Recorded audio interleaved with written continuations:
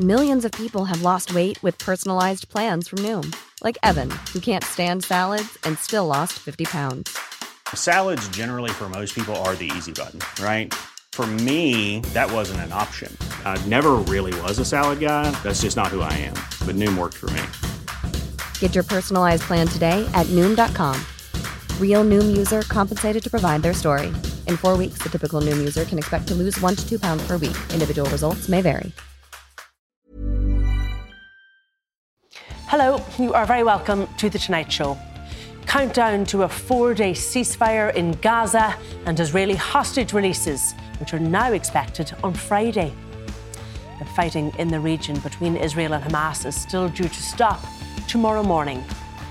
However, it's not known at this point if 9-year-old Irish-Israeli girl Emily Hand will be among those released back to their loved ones. We're going to carry on with the campaign until we have absolute definite news, information, official news and information that she is being released. And a political row erupts here over plans to charge workers more PRSI to pay for the state's pension pot. We debate with Fianna Fáil's Lisa Chambers and Sinn Féin's Pearse Doherty.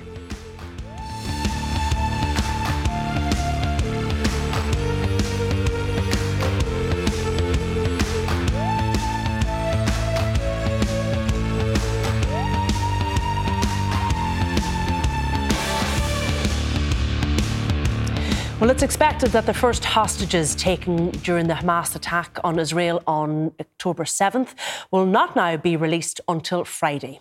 It follows a temporary truce agreement reached by both sides in the conflict, which will see a 4-day ceasefire starting at 8 a.m. Irish time tomorrow. It is not known yet if Irish-Israeli 9-year-old Emily Hand will be among those released back to their loved ones as part of this complex deal. Here's her father, Thomas Hand. We're going to carry on with the campaign until we have absolute definite news, information, official news and information that she is being released, and then I'll fly off on the next flight.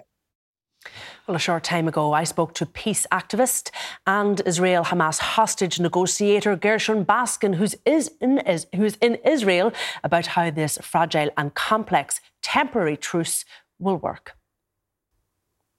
The most delicate point that could be, we're on the cusp of beginning a ceasefire and hopefully the first exchange of Israeli hostages for Palestinian prisoners. It's all so delicate and everything can go wrong. It's usually gets started late.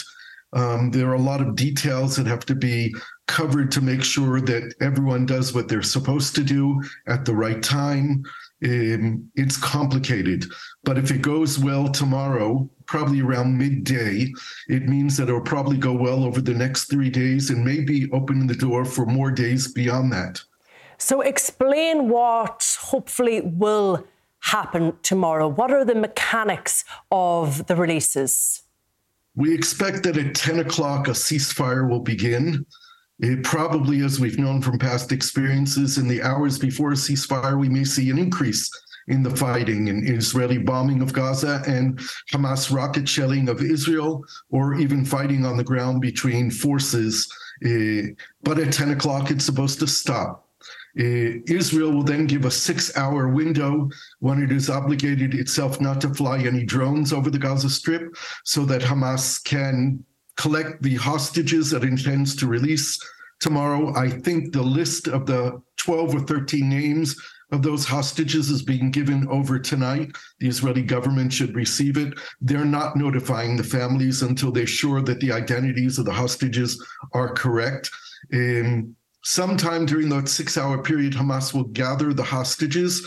They will probably, I expect, run 3 or 4 or 5 convoys of identical vehicles emerging from different spots in the south half of the Gaza Strip that will convene somewhere near the Rafah border crossing between Gaza and Sinai. At that time, the Red Cross, the International Red Cross, will be there to receive the hostages, to check their identity, to see if they need medical care. If they do, they'll be immediately calling people on the other side. They will then cross the border to the Egyptian side. Once that happens, the green light will be given on the Israeli side to release 3 times the numbers of prisoners, of women and prisoners under the age of 18. The list has already been published. The whole list of prisoners who could be released. We don't know exactly which ones would be released tomorrow, but then the Red Cross will receive those prisoners, Palestinian prisoners, check their identity, and they will be brought to a checkpoint to the West Bank where they will be released after the Israeli hostage cross the line into Israel. They'll be taken to hospital, either by helicopter or by ambulance. Their families at that point will be notified to come to the hospitals to meet them. Gershon, do Hamas know where all of the hostages are at this point, given the fact that there are other armed factions and perhaps individuals within Gaza who may be holding some people captive? Right. Knowing Hamas as I do, I think it's inconceivable that Hamas on the ground in Gaza doesn't have control of all the hostages, even if they're not physically holding all of them. Hamas is a very centralized organization. They're control freaks. They're armed and they are in charge of what's going on there. So maybe in the first week or two, or maybe in 3 weeks, they didn't have full control. But after 6 weeks, I assume that they do. When the statement came out in Qatar from some of the Hamas leaders that they don't know where all the hostages are, I believe that that's true. The Hamas leaders sitting in Qatar are detached from the reality of what's happening in Gaza.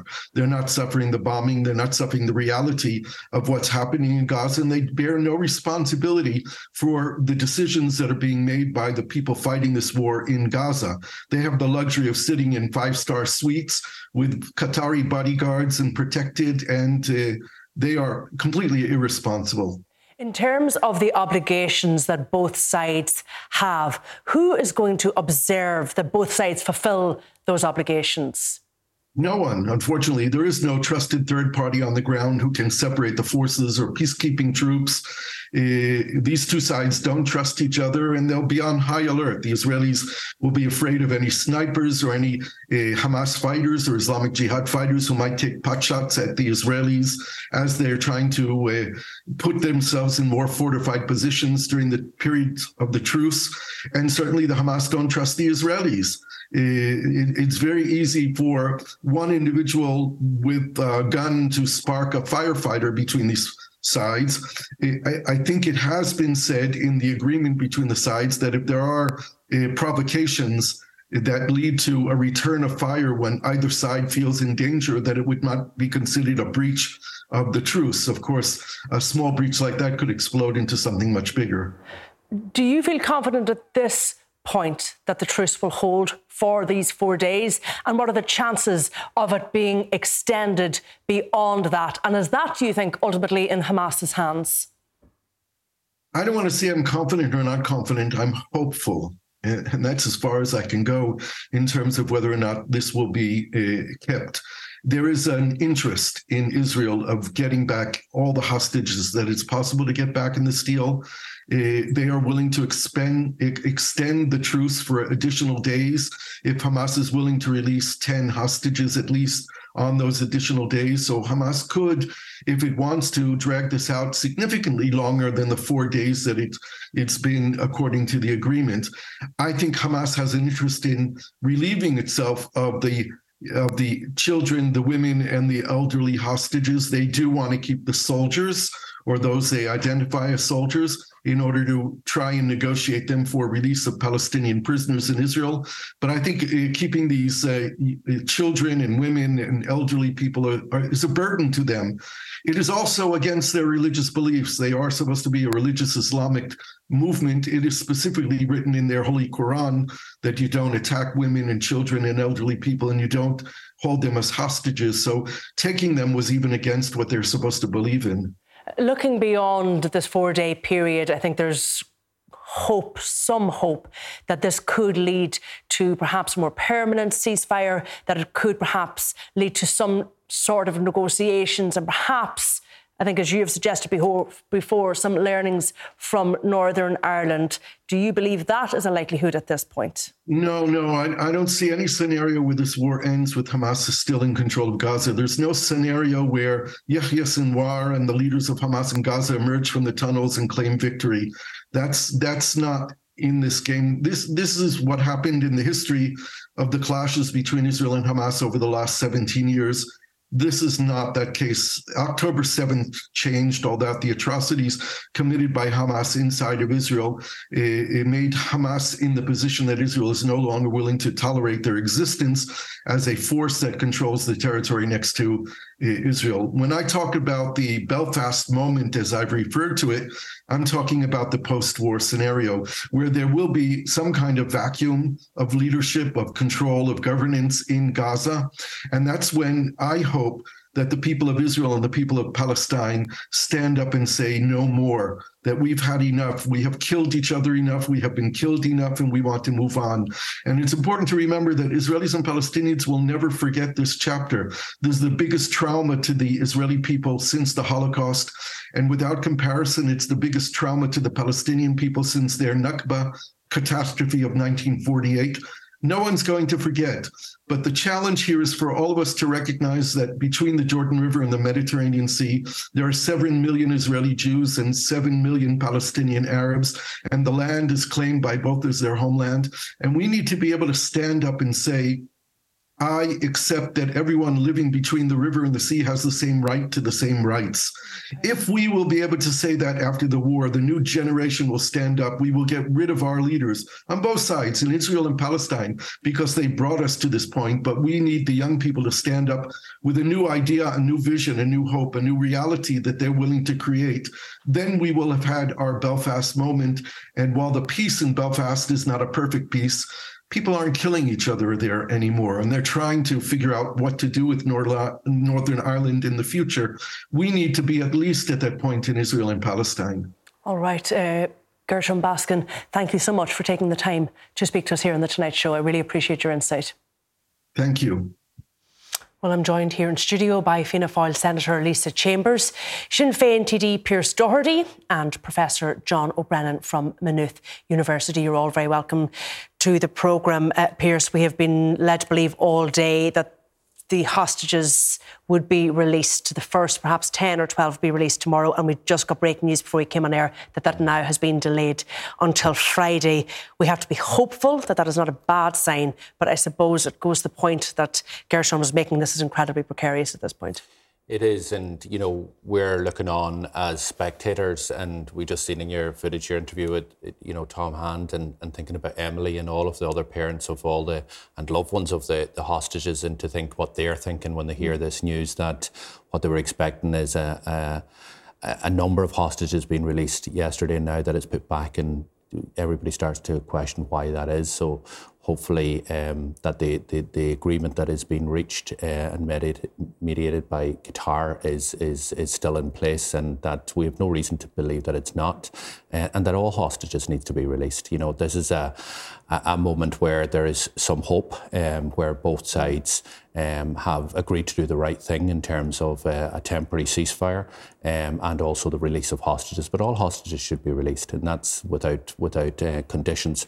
And the temporary pause can't be a temporary, it can't be a 4-day. We cannot go back to a situation where Israel is slaughtering thousands of men, women and children without any regard, where hospitals are being bombed, where infrastructure is, where the displacement of millions of people is just not acceptable. And, there is a moment of hope here that this can flourish into something greater.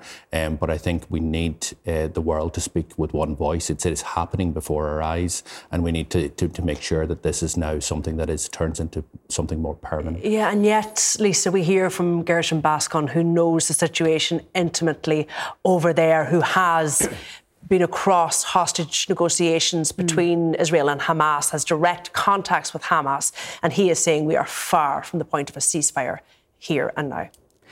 Yeah, I think it's acknowledged that it's an extremely challenging situation and very precarious, as you said. And I think the interview with Gershom was really interesting to get that insight from somebody that's so experienced. We're all just so incredibly anxious. I can't imagine what it must be to be one of those parents and to wonder how your child is doing. It's been 7 weeks. There are children in there with no parents. Who's minding them? How have they been the last few weeks? In what condition are they in when we get people back? Even in the last week or so, where we've gotten 51 of our own citizens and their dependents out to the Rafah crossing, those that were in Gaza, incredibly challenging. And those people are traumatised as well from what they've been through. So, but how do we get the Belfast moment? What can the international community do, Lisa, at this point, to try and bring Israel and Hamas to the table? I think we're a long way off that point. And I would agree with Gershon's assessment that I don't see peace talks happening between Hamas and Israel anytime soon. Hamas's stated aim is to wipe Israel off the map. And and as he pointed out, October 7th changed things. Israel no longer want to tolerate Hamas. We are so far away from getting the two around the table. Our focus as an international community has to be on maintaining this ceasefire. It is a glimmer of hope that we get 4 days where we can get humanitarian aid into Gaza, get all of the hostages back, and hope that day by day we can extend that ceasefire to a permanent position. Yeah, and but it's extremely challenging. So conscious, John, that for so many people in Gaza, this temporary truce has come so late. I saw footage today of mass graves in Khan Yunis, but perhaps some relief given the fact that there is humanitarian aid going to get into Gaza, and that will, for the first time, include a significant amount of fuel. Yeah, I think that's important to remember, that the Israelis have cut off Gaza and have denied the Palestinian people water, electricity and all the essentials that people need to live their lives in a normal context, let alone in one where the scale of bombing that's been going on has been so tremendous. So it will help. But I agree with Lisa's assessment. I think the problem is there are no partners for peace. Yeah. And this is where the difference with Northern Ireland in 1998 comes in. And it was interesting that Gershon mentioned it. I think a lot of people in Israel and Palestine would give anything to be where Northern Ireland is now, even allowing for the fragility. But even if you look beyond Hamas, on the side of the Palestinian Authority, their leader is 86 years old. He's been completely redundant and ineffective for a very long time. And on the Israeli side, Benjamin Netanyahu's whole career has been built on opposing peace with the Palestinians and using all kinds of strategies to prevent the Oslo process from the 90s morphing into something that could be sustainable. So I can't see that even with this ceasefire, we're going to reach a point where a sustainable peace is possible. And I know you would have real concerns about what is happening on the West Bank and this idea that they are coming under sustained attack too, and it could lead to a third intifada there. Yeah, so we're talking about the potential ceasefire. More than 100 Palestinians died today in Gaza. There were attacks by Israeli forces in the occupied territories in the northern part of the West Bank. At least 6 or 7 people died there. But there have also been repeated attacks by these violent colonial settlers in the West Bank on Palestinian people, day after day after day. And because there's been so much focus on Gaza, we really haven't been paying attention to it. And it radicalises people. It's a creeping kind of colonisation of territory and of people in the West Bank. It's completely unacceptable. But in addition to that, we've had continual skirmishing on the border between Lebanon and Israel. It's a kind of low-intensity conflict. We've also seen today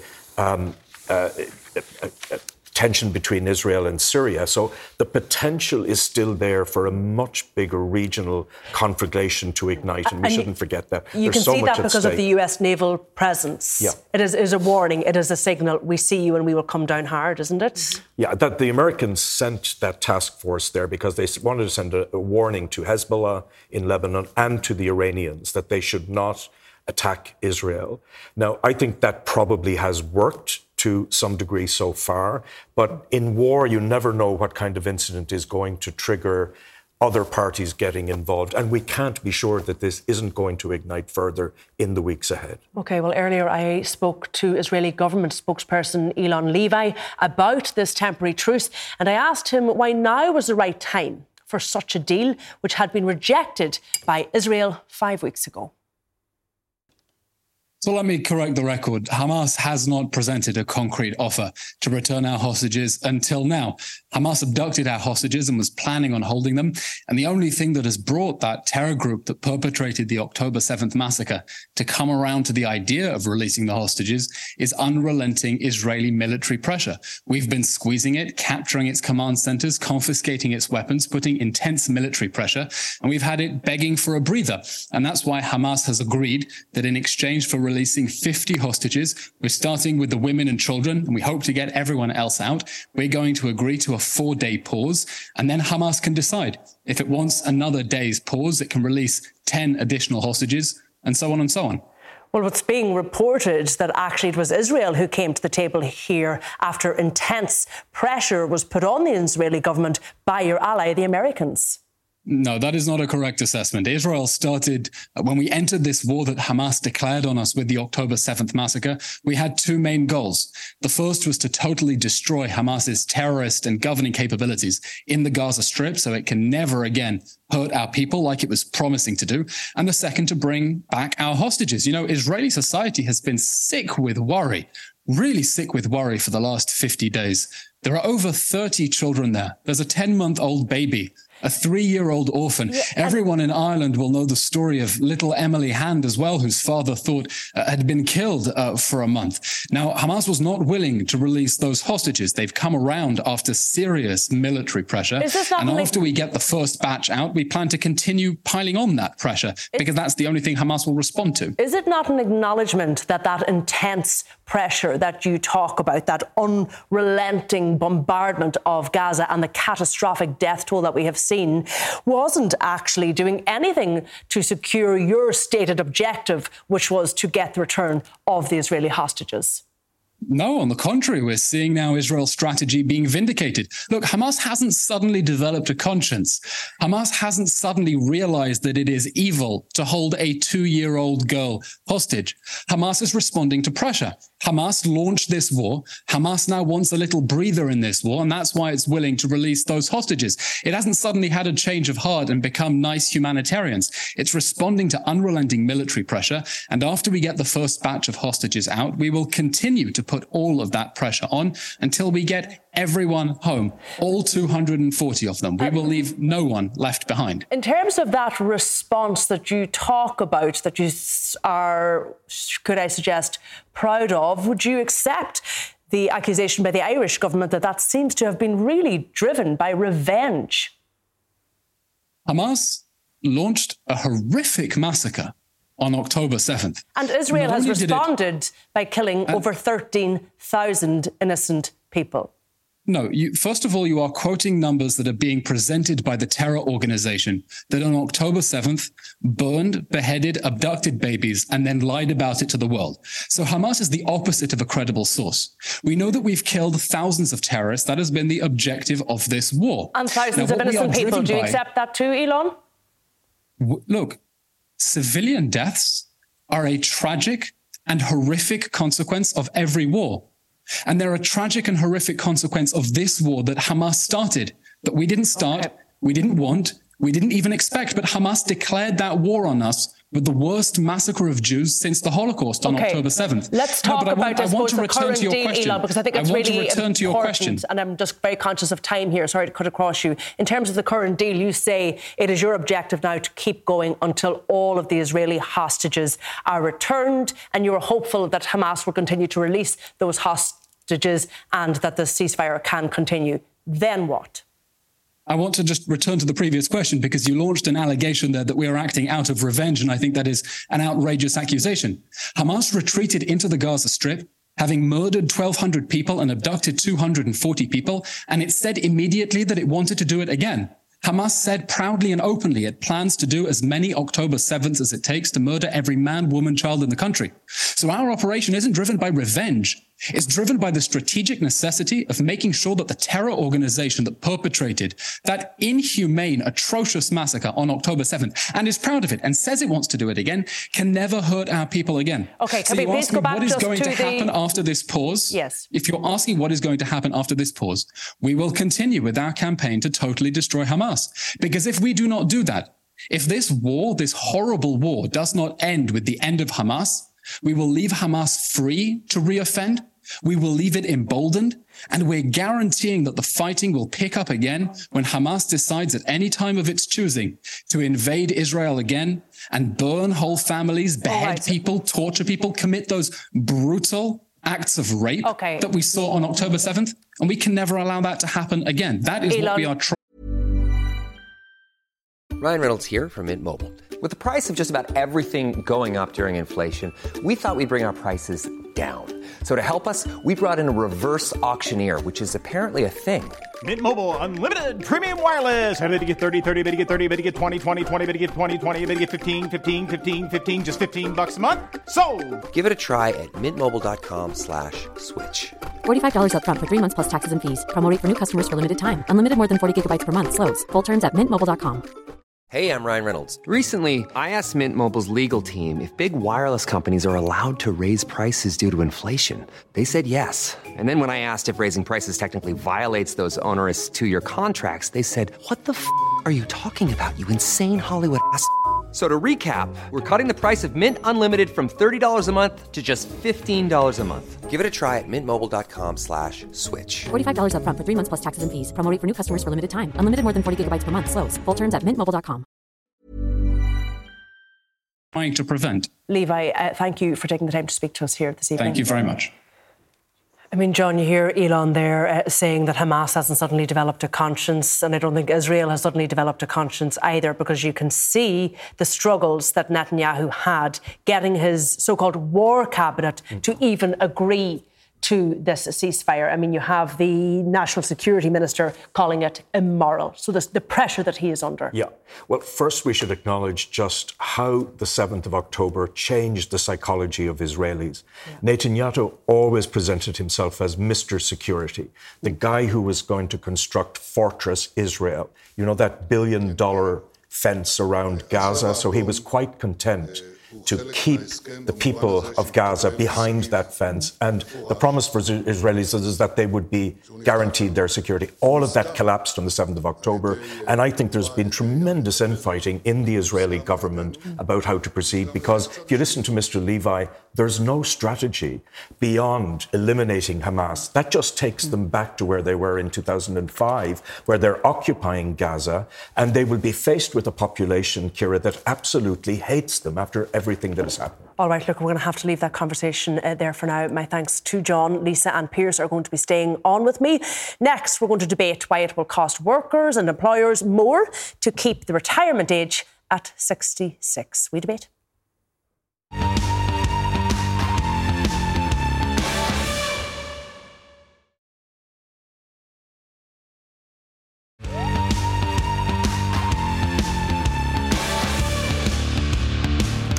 You're very welcome back. Well, the government has announced plans to gradually hike PRSI contributions to boost the state's pension pot.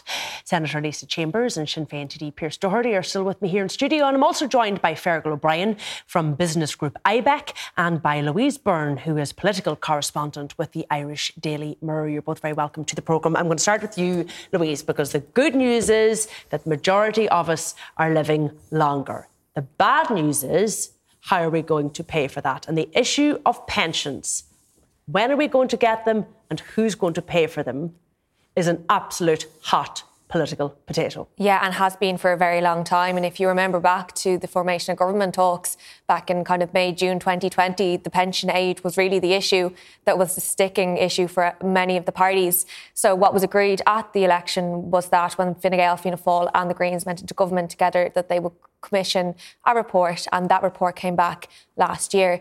Now, what that report recommended was putting up the pension age. The government then later decided that it wouldn't do that. They would keep the pension age at 66, but they said we can't keep going the way that we're going, because if we do keep paying the pension the way we're paying it, but then by 2040, all of our social welfare will be going on the pension and we won't have any money for anything else. The social insurance fund would be absolutely wiped out by the pensions, is what it said. Exactly. And it projected a pretty serious shortfall, didn't it, by 2040? 2030, which is not that far away? Yeah, it did. So it said the annual shortfall by 2030 would be €2.36 billion.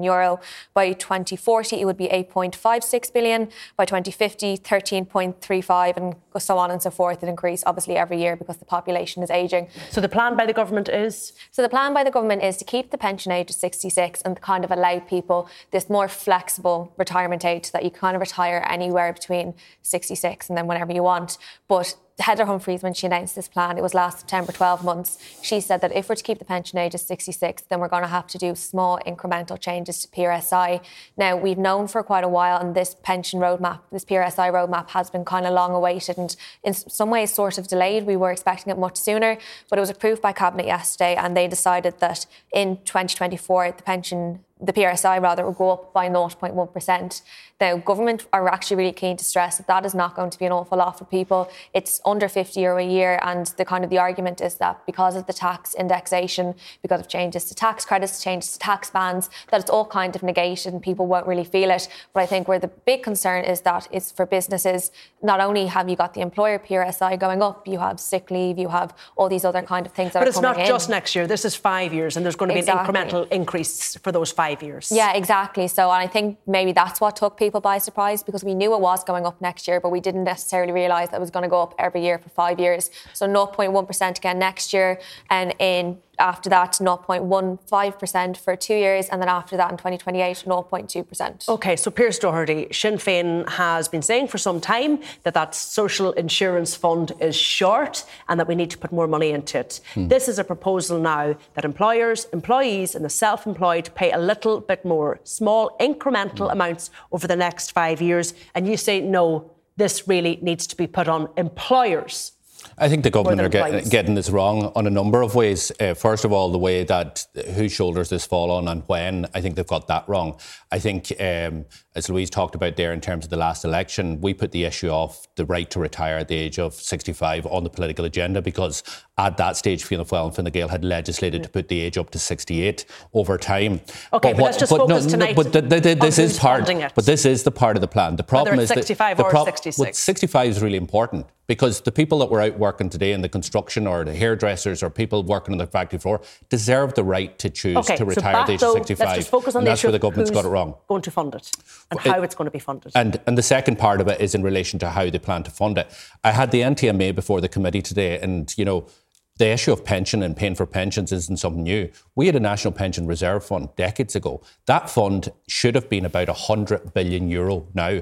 We're supposed to be drawn down from that fund in 2025, but Fianna Fáil handed it over to the banks when they bust the economy. Just to make that point. So where should it lay now? It should, in my view, lay on the shoulders in the first instance in relation to employers who are able to carry that burden. There's a lot of burdens on employers at the minute because of minimum wage increases that are happening next year, and they'll continue for the next number of years. Put more burden on them? No, in terms of, so for example, the increase that we've argued for as a first step should be on employers on the portion of pay above €100,000. Why do we choose that? Because we believe that people who are paying their workers over €100,000, then they are more likely to have the capacity to absorb a PRSI, an employer's PRSI increase, than the local shop who's trying to support 50 jobs in the area, but has to deal with the fact that the minimum wage is going up, auto-enrolment's going up, and the sick leave entitlement is all coming on top of each other. OK, and you want to put it up, you're saying, to 13.05%, but I think around the election time you said 15.75%. That's where you wanted to go for employers. Exactly. For employers in terms of that portion of income above 100,000. You wouldn't do that overnight. So for the first step would be to increase it by up to 13%. And remember, employers' PRSI, if we look at PRSI, employers' PRSI is half what it is the average in Europe. So what Sinn Féin are proposing isn't even coming close to bringing it to European norms in relation to this. OK, so the point being made here is that employers who are paying salaries of over 100,000, first of all, can afford it. Ciara, I think the challenge we have is that the bill for everything has been put on employers at the moment, right? Pearse mentioned we have auto-enrolment coming. We've had a 15% when you include the tax implications of the increase in the statutory minimum wage. We've additional leave days. When you add all of this up, we're probably looking for some businesses, we're looking at labour costs going up by a third. In IBEC, we're talking to members right across the country at the moment, and they're budgeting for next year, and they're wondering how they're going to continue to deliver a margin. But to the point, I suppose, that Pierce said, if companies are paying these salaries over 100,000 as opposed to somebody struggling with a corner shop, they have the capacity to pay. I don't think the sums will add up, right? What we see today, right, we're seeing two things happening today, right? So government is saying that we're going to give people better unemployment benefit, right, in terms of short-term unemployment. That to us makes perfect sense. And it's really interesting, actually, when you look at the contrast with what's happening across the water, the very significant cut in social insurance. What that's going to mean in the long run is actually a cut in benefits. That's the reality. And none of us actually want to see that kind of state. We want to see a state where we're supporting workers and where we're going to have good benefits. So two elements to take here. We're going to see that earnings-related social welfare, which we think is a good thing. The other element is, because we haven't grasped the nettle on the pensions reform, which, as Louise said, the Pensions Commission agreed on last year, and almost unanimous agreement for what needed to be done, we haven't grasped that nettle. And now it's the employers predominantly that are being asked to pay that, and they're being asked to pay all of these other bills as well. And this is adding up to a real blow to competitiveness, and it's going to have consequences. OK, so Lisa, it's the aggregate here. It's not just this single issue. The government wants to give out the goodies to employees, but it's the employer who's once again been asked to foot the bill. So, look, there's two big issues that the government had to grapple with and try and address. One was keeping the pension age at 66, which we're doing, but acknowledging that people are now getting a pension for probably 20 plus years. We're living that much longer. It's going to cost a lot of money. And remember, that's on the shoulders of workers. People working every day, they have to pay for those pensions. So we have to make provision for that. So in order to pay for those pensions for that length of time, we had to raise extra finances. That's the job of the responsibility of being in government and running the Department of Finance. So the increment being introduced as of October next year is 0.1%. It'll be 0.1% the next year, then 0.15, 0.15 and 0.1. Next year, what Sinn Féin is saying, you should actually be putting more on employers, given the fact that in comparison to many other European countries, they pay significantly less. And I'll come to that. So that'll work out at about 90 cents a week is what we're looking to introduce next year. So in return for that, we're keeping the pension age at 66, and we're also dealing with another issue where you could be earning a certain income and you base your lifestyle on that income in terms of your mortgage and your bills, and you lose your job. And the current social welfare payment often doesn't meet the outgoings. So what you'll now get as well with that is an extra pay-related social benefit payment of over €400. But the point we made here is that that's great. That'll be great if you have a job, but actually more people are going to lose their jobs because of this measure. I wouldn't agree with that. I think that this has been spread across employers and employees on an incremental basis with very small increases. But it's acknowledging we have two big challenges. How do we deal with keeping the pension age as low as it is with an increasing life expectancy? We have to pay for that. And how do we manage to give an increased social welfare payment to those that lose their jobs so they can actually get through that period? Okay, and can I just make one final point here? Sinn Féin and Pierce had enough pops there at the government in terms of his speech. They're just gone. But it took you quite a while to get out of Sinn Féin how they plan to pay for it. It's very easy to say when you're in opposition, we'll tax those on really high incomes and we'll load it all on employers. That's not realistic. The sums don't add up. What we're proposing is incremental, it's fair, and we're being very upfront as to why we're doing it and what needs to be paid for. Things have to get paid for. Okay, but Donna, just to that point, these costs are really significant. So look, I know the 0.1%, it looks kind of harmless, right? When this is implemented, it's going to be €1 billion a year on the national pay bill. That's what businesses are going to pay for this. And, in many ways, business will step up to the plate here in terms of funding our social insurance fund and funding the social welfare system. We need to see the other reforms happening. The crucial point here is we're doing way too much too quickly, and the full bill, almost the entirety of the bill, is going to employers that are really, really going to struggle with this cost when you put it together in the aggregate. Because that 0.1% is $1 billion once implemented. We're seeing the same in terms of the 15% increase in the minimum wage. That's going to be $1 billion. Yeah, but the pension issue, is an absolute these are big numbers. These are big numbers. So we shouldn't trivialise the cost because I know there's businesses that are going to struggle to pay their bills next year because of all these costs. I just want to get back into fair. Sorry, Pierce, there's a very important point here being made, which is that your figures don't add up. And you said today that what would be generated by this increase to 13.05% for employers would be 169 million. That's the projected. In the first year. And the projected shortfall by 2030 is 2.26 billion. Yeah. Where's the other 2 billion coming from? Well, first of all, the figure in terms of increase in employers' PRSI and the portion above €100,000 brings in over €600 million. The Commission on Taxation also asked us... Between now and 2030?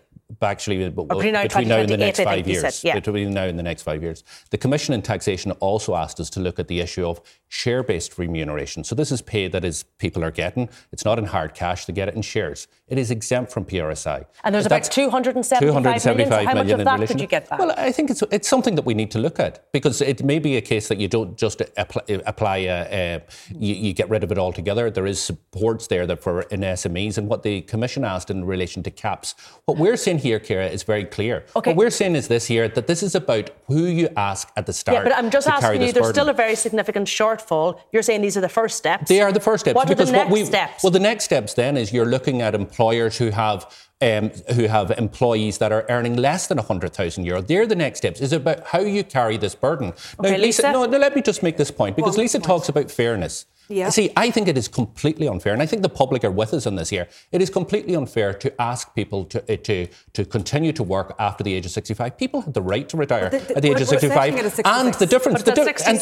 You're setting it at 66. Sinn Féin are committed. If we get into government, we will allow people the right to retire at the age of 65. Because if it's 65, there's going to be an even bigger shortfall. How are you making it up? And the cost of that there is €130 million. Yes. And Ciara, we are the only party year after year for the last decade who have shown that we need to increase PRSI over the last number of years. Fianna Fáil ran away with it. Fine Gael ran away with it. My understanding of it is if you left the pension age, or if you brought it down to 65, it would actually cost €355 million a year. No, it's not. That's not the case, because it is a pension transition. It is what was there in 2014, which it is the right to retire.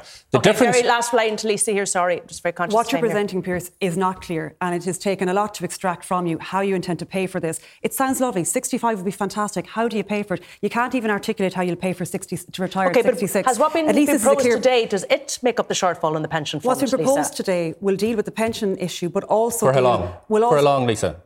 For long? For till what? 2040? Because it doesn't. Well, sorry, there's increases proposed now to 2028 here. Yeah. And at least the government are putting forward a very clear... But it doesn't deal with the shortfall either. And it doesn't deal with the shortfall. It's also dealing with the relation... The difference between me and you is that there are businesses here that are struggling at the minute, which I don't believe that at this point in time they should be carrying additional burden. But Let's focus on those that can carry it. And the second thing is, I believe that somebody... You can't answer how you pay for pensions. I've made it very clear.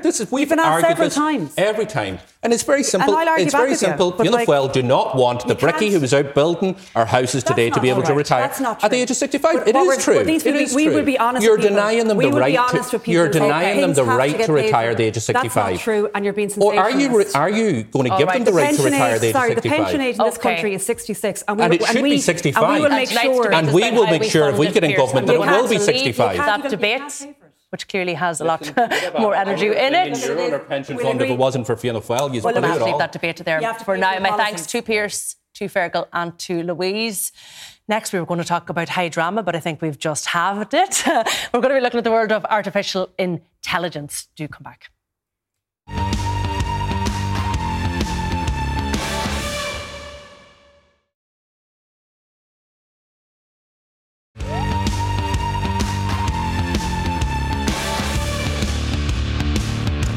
You're very welcome back. Well, just days after being ousted from the company that created ChatGPT, Sam Altman is returning as CEO of OpenAI. It caps a tumultuous weekend which saw him sacked, agreed to head a new research team at Microsoft, and then hundreds of his employees threatening to follow him there. Well, for more on this quite fascinating story, I'm joined by Irish Independent tech editor Adrian Weckler. Adrian, you're very welcome to the programme. So, OpenAI, we know who they are.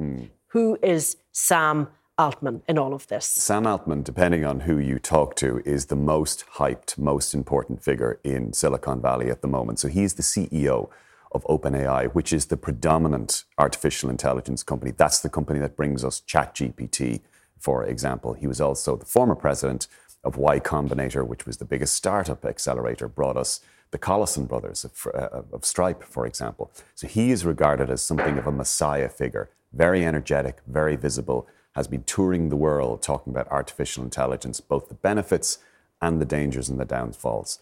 So when he was ousted by the board at OpenAI, nobody saw it coming. Everybody was blindsided. It created a major soap opera, which we're not quite out of yet. And just to be clear, you said to me just before we before we came on air. This guy is to artificial intelligence what Steve Jobs was to communication 30 years ago. That's to his fans, he is definitely. So that is the reason why, when he was fired by the board, over 700 of the 770 staff at OpenAI said they would resign and join Microsoft instead, which is the major investor in OpenAI, if they did not reinstate Sam Altman and get rid of the board. And that's exactly what they did. OK, so this decision by the board that came out of nowhere, backfired spectacularly, is going to raise questions. Why? Why did they want rid of him in the first place? That is still literally the $10 billion question, because the board members who were behind the coup, if you want to put it that way, haven't yet been clear about why. Joining the dots, what appears to have happened is a major disagreement between some of the board and Sam Altman as to what OpenAI is and what it should be. Should it be a non-profit organization, which is how it was set up, a research organization to go at the pace that a normal research organization does, or should it go more in the direction of a for-profit organization? Should it commercialize ChatGPT more? It has big investors. It's estimated to be valued at $90 billion. The investors and Sam Altman and many others wanted to go down a commercial route. Some on the board don't want that to happen. And that was really where they butted heads. OK, so this is really about the ideology behind AI. And it's about money. And about money. Yeah. And he was going to go to Microsoft, and Microsoft has invested $10 billion in OpenAI. Did they want him to leave? No, they did not want him to leave. They wanted OpenAI to stay on a commercial trajectory with Sam Altman at the helm. So, yes, they would have taken Sam Altman and all of those OpenAI employees, but that would have given them a massive headache, because now they would have to go in front of Congress, the European Union and other places in London and say why they were the ones who were overseeing the dangers of artificial intelligence. Right now, they can say that they merely have an investment in OpenAI and it's at arm's length. We have no responsibility here. No responsibility. It's them you should be talking to. We're just the investor. Yes, we'll get all of the benefit from it because we're the major investor and we provide all the compute. So it was going to be a disaster for Microsoft. Their share price dropped by several percent, about $100 billion. Now everything's rosy in the garden again. OK, we talked about the drama behind the scenes. And what was so interesting to see sort of play out was the fact that this board, who seemed to support him for so long, suddenly changed their mind. There seemed to have been lobbying going on by perhaps one individual on the board to get them to agree to oust him. But then some of those members of the board changed their mind again and came out and publicly said, we've made a mistake. They did. And it was one board member in particular, a guy called Ilya Sutskever, who changed his mind and publicly apologised for what he had done in joining the board members in firing Sam Altman. He changed his mind, and he and several others and the investors and all of the staff persuaded the Helen Toner and the other board members who got Altman sacked that they shouldn't have done it. Why does he have such backing within ChatGPT, within OpenAI? Two reasons. First of all, because of this messiah aura that he has. And the other reason is because under his plans and under the plan to value OpenAI at $86 billion, all of the staff are now headed for a major payday because they're going to get shares that divest. For 770 staff? Yep. We're talking kerching here. We're talking payday. You're talking a lot of money that they will get in employee benefits. So, they'll talk about the mission, they'll talk about the work they're doing, they'll talk about the project. There's also the money. The dollar. And money talks in this situation. OK, so what does it mean then for the future of AI? It means that, as best we know, OpenAI and artificial intelligence that it has been developing, and Anthropic and other institutions, is going to continue at relatively breakneck pace. Now, Sam Altman, while he's been touring the world talking about the dangers of AI and warning us to regulate it properly, has also been the singular figure who is pushing artificial intelligence. The reason that kids are asking ChatGPT to do their essays at home is largely because of Sam Altman. So he has this dual role at the moment, and there's no sign of artificial intelligence slowing up in terms of its development as long as Sam Altman is at the helm. But in future going forward, do you think AI is something we're all going to be paying for? No, I don't. I think that almost everything we use in 5 to 10 years will have some part of AI in it, and it'll be baked into our products, and they'll be probably mostly free. But we will pay for the really advanced cases that we use. Okay, you don't think this is the end of the saga, do you? No, I think Why? There's an investigation which is going to happen into exactly why Sam Altman was fired. And in that investigation, it's possible that some new information and facts will come out. And I think that even if that doesn't impact his role or his job, I think the saga and the reporting on it and the mystique and the soap opera will probably continue. To him, do you think? Could be. Well, I don't know, okay. but this story will run and run. Okay, very interesting as always. Adrian Weckler, thank you for coming in to us. Well, that is it from us here on The Tonight Show. From all of the team here, good night to you all, and do take care.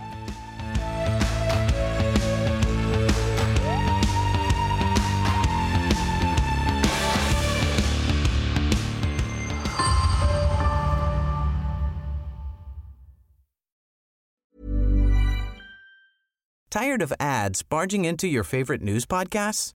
Good news. Ad-free listening is available on Amazon Music for all the music plus top podcasts included with your Prime membership.